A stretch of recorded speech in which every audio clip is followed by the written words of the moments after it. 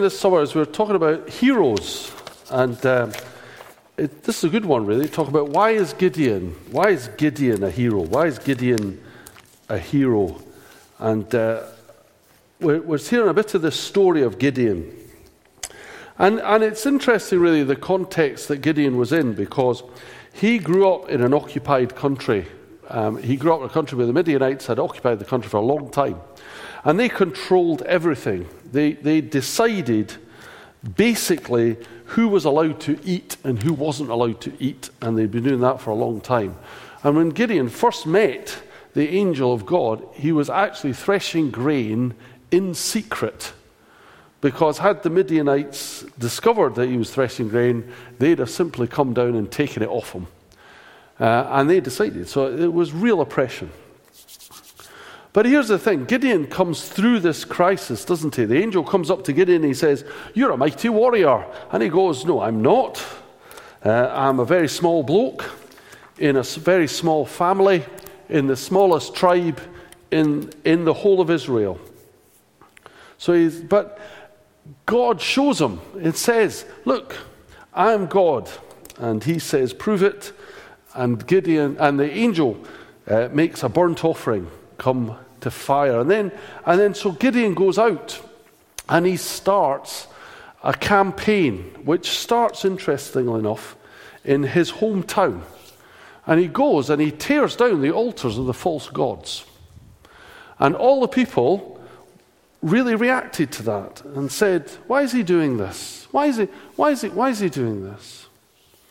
But Gideon was responding to God's call. But then he has another crisis when he gets called to open up an army, to God, an army. So he lays a fleece on the ground and says to God, "Look, if all the ground round about is dry and the fleece is wet, then I'll know you're calling me." And the next morning it is. However, not sufficient. Could be coincidence. So I'll tell you what we'll do. If the fleece is dry and all the ground round about is wet, then I'll know.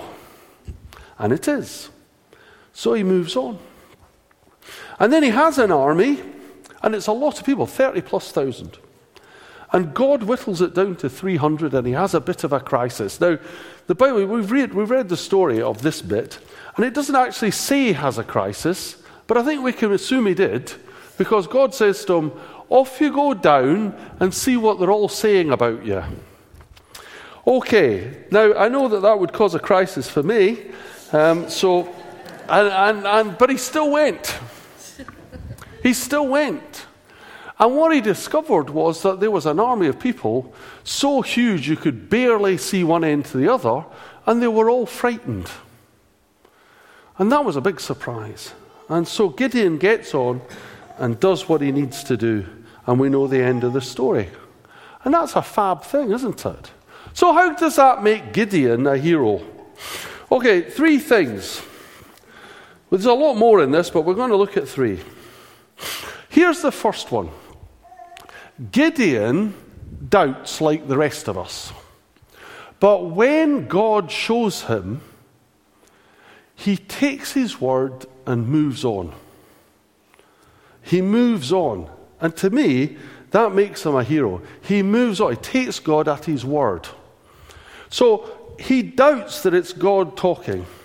But when he discovers that it is God talking, he doesn't do nothing. He takes action. And he cleans up his town, symbolically cleaning up his life, getting rid of the false gods. And then when he's called to be a warrior, he has his doubts. Who wouldn't? He has his doubts. But when God shows him that he really means it, he does what he says. And the last story we just heard.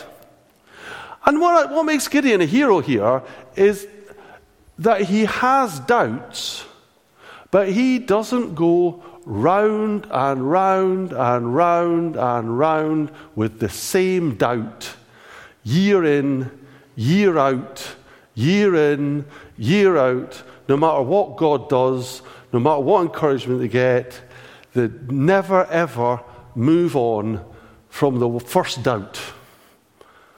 And yet I know, maybe you've been there, I know I have.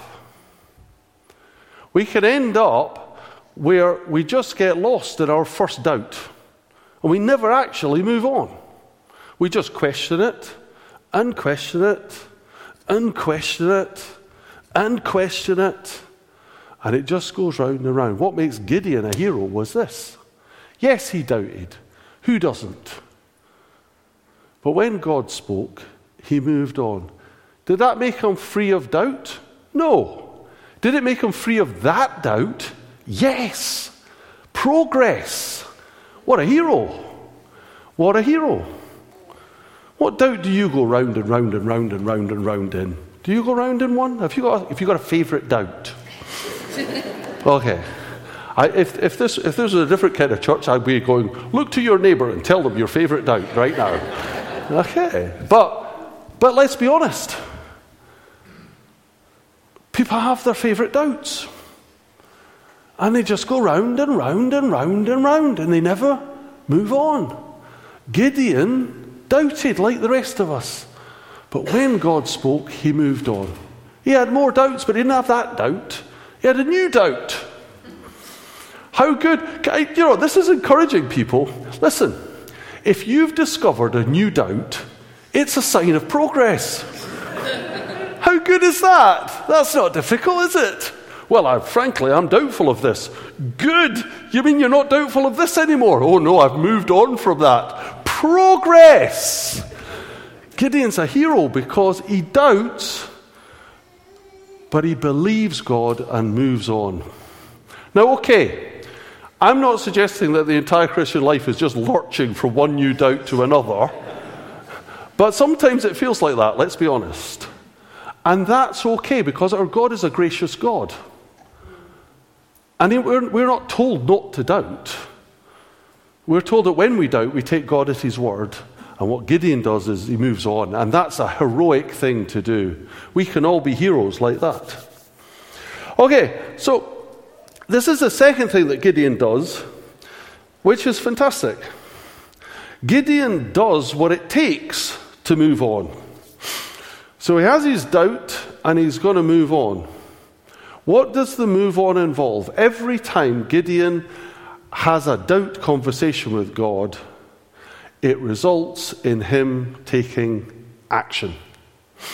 So the first time round, he goes down to the village altar, the village shrine, and he pulls it down, and he makes a stand.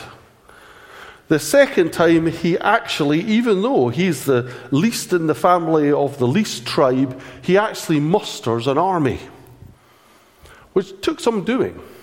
You know, if you're some big name celebrity and you call people out, maybe you have confidence they turn up. If you're somebody nobody's ever heard of, big risk. That was Gideon. But he took the action. And the final one was that when he heard that God was making the opposition army afraid, he led his people. So every time God spoke, Gideon acted. Gideon did. Okay, now, why does that make him a hero? It makes him a hero because a lot of us in our Christian life, we make an art form of prevarication. So in other words, we hear, we know, and then we kind of want to hear again and know. And having done that, we want to, mostly hear again and know. And we get to the point where we're back round to the same doubt again. Because we haven't done anything. We've done a lot of talking, a lot of praying, a lot of moaning. Well, that's if it's me, a lot of moaning. But we haven't actually bit the bullet and done it.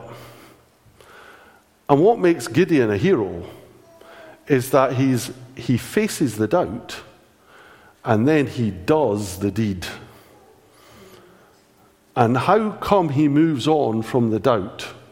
He moves on from the doubt because he does what he needs to do. Does that mean that he's then excused another doubt? No.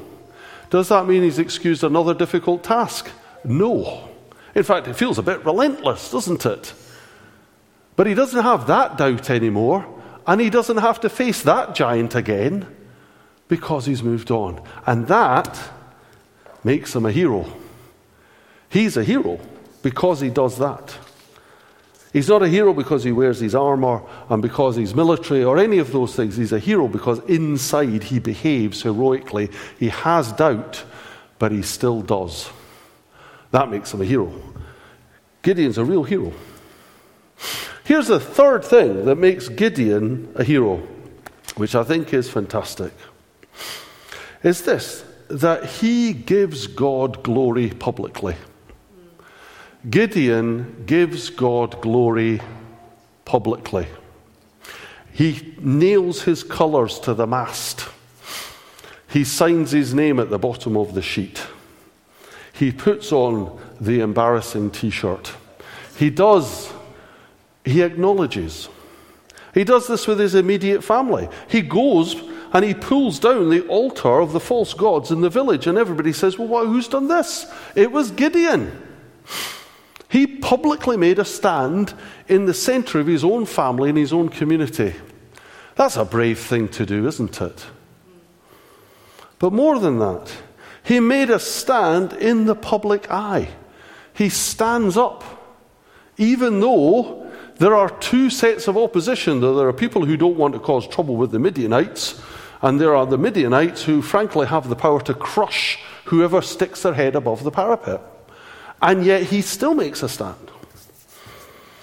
And he does it in the face of his enemies. We discover none of this is underground. By the time he gets to the army, even the common soldiers know who Gideon is. So he makes a public stand. Gideon is open about the fact that he is following God. He doesn't take the easy option and say, we can all do it together.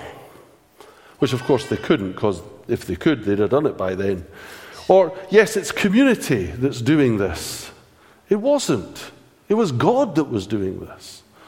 It's Gideon's victory. No, it's not. It's God giving victory. And this is key.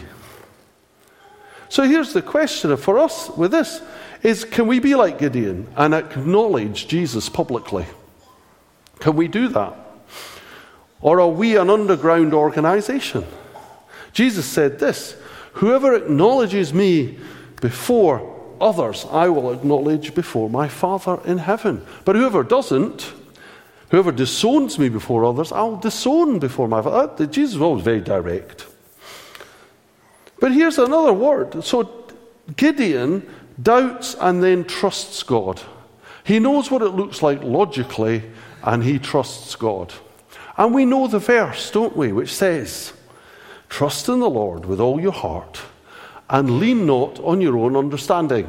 We all know that verse, don't we? A lot of us will know that verse. It's in Proverbs 3. Let's finish the verse, shall we? Always a good hermeneutical thing to do. Let's finish it. Trust in the Lord with all your heart and lean not on your own understanding. In all your ways acknowledge him, and he will make your paths straight. Part 1, part 2. Gideon took God at his word and acted, and then acknowledged God in the action. He's a hero. We need to be a heroic church. We need to publicly be acknowledging Jesus. We are not a secret society. We're called to be brave. So here's the question. Do you go around with the same doubt? Do you have a favourite doubt? Have you become good friends with your favourite doubt? Do you take it out regularly whenever anything seems a bit challenging or difficult?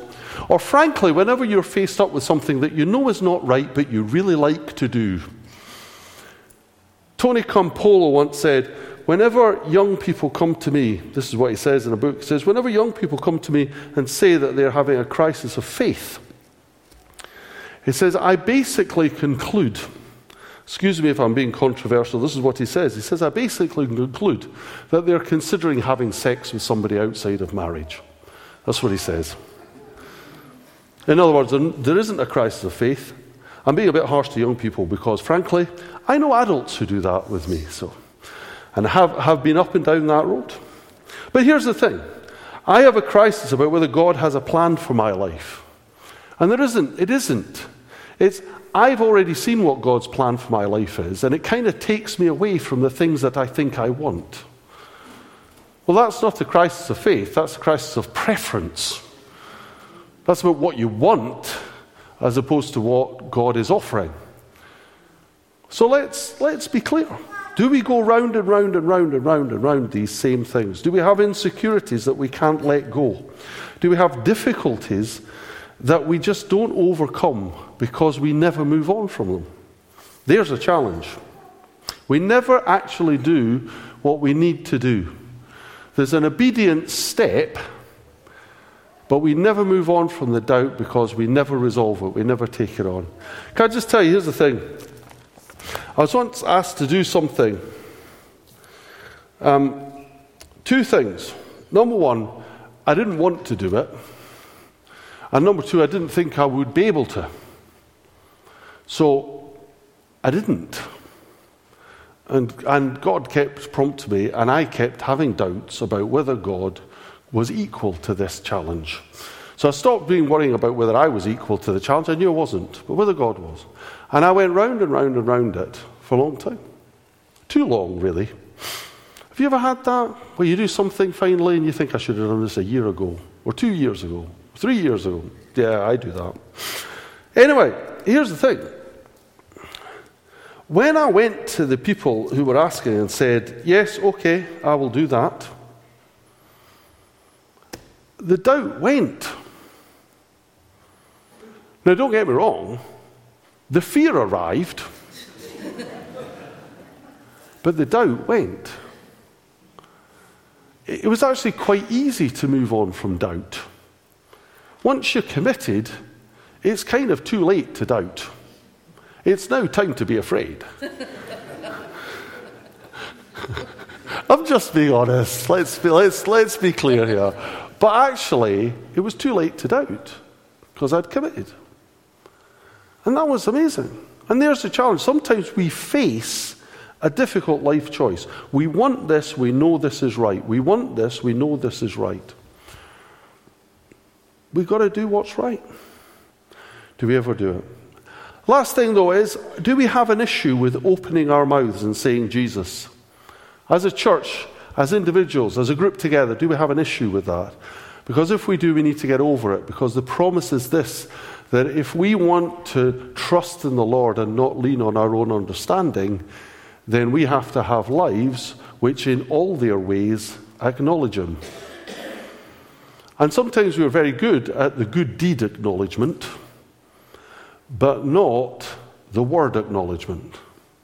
Because the word acknowledgement is the scary bit, because the Bible tells us that at the name of Jesus, every knee bows. Things in heaven, things on earth, things under the earth. That means that every demon that hears you speak the name of Jesus has to dip his knee, and he hates you for it. And he will stir up anybody to give you a hard time, potentially.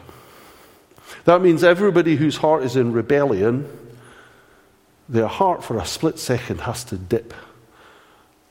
And potentially they hate you for it.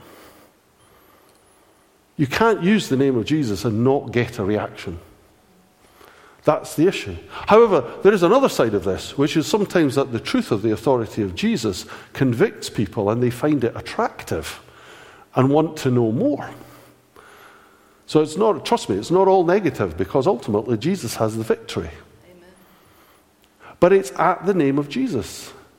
And that is a spiritual battle. Gideon faced a battle. His battle was inside. As he discovered with the army, Gideon had already won the battle because God had beaten the enemy before he got there. The battle was actually getting to the battle. Does that make sense? Gideon was a real hero. Fantastic. I'm excited by him. And I'm just saying this to you and me. We are called to be heroes too. We are called to be heroic. Not to run round, going round the same doubt, the same doubt, the same doubt, the same doubt. Or playing with the same behavior, and the same behavior, and the same behavior, and the same behavior. or the door opening to mention Jesus and then closing again, and opening to mention Jesus and closing again, and opening to mention Jesus and closing again, and nothing being said. We're challenged. I know I'm being challenging today, but here's the thing. Heroism is about stepping out when we're scared. Heroism doesn't avoid fear. Gideon was afraid at every stage, but he did what he had to do. I don't know you. I'm familiar with fear. Are you familiar with fear? Yeah, I'm good with fear. We're old buddies. Sometimes he wins. Sometimes I win. When he wins, he gloats. And I sort of kind of creep away. When I win, I kind of know he's going to come back again. It's a bit relentless. But Jesus' victory is one that really wins through. So the challenge for us is, are we going to be heroes like Gideon? Because in the end, Gideon took on an entire nation. And he won because God intervened. We have a town. We love this town. We love the people in this town. We want to see their lives transformed in Jesus. We want to see them set free. We have a nation. We love this nation for all its ups and downs. And we want to see the people in it set free. We know this planet needs Jesus. What we need is heroes. Are we a church of heroes? If there are issues that you feel you want to pray about or talk about, if you think that you're on the road to being a hero and it's time to step up, then get some prayer today and let's talk about it. Because Gideon was a hero and he went from nothing to hero. You and I, we can do the same. Fantastic. Emily, let's have a closing song. And I'll